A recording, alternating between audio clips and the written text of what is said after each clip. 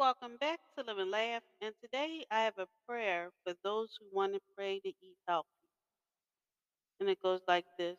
Dear Heavenly Father, I lift up my soul to you today, and I ask you to fill me with your joy and cast out my frustration when dieting. I feel so tempted to eat junk food when it's around me, and I don't know what to do.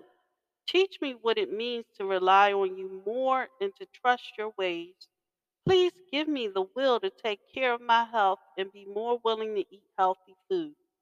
Bless me with an increase of strength in mind so I can overcome destructive habits.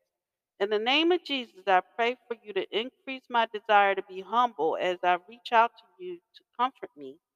I choose to focus on the presence of the Holy Spirit. I ask you to energize my faith so I can lose weight with the joy in my spirit. Thank you. In Jesus' name, I pray, amen. Thank you for listening. If you know anyone that could benefit from this, go ahead and share it.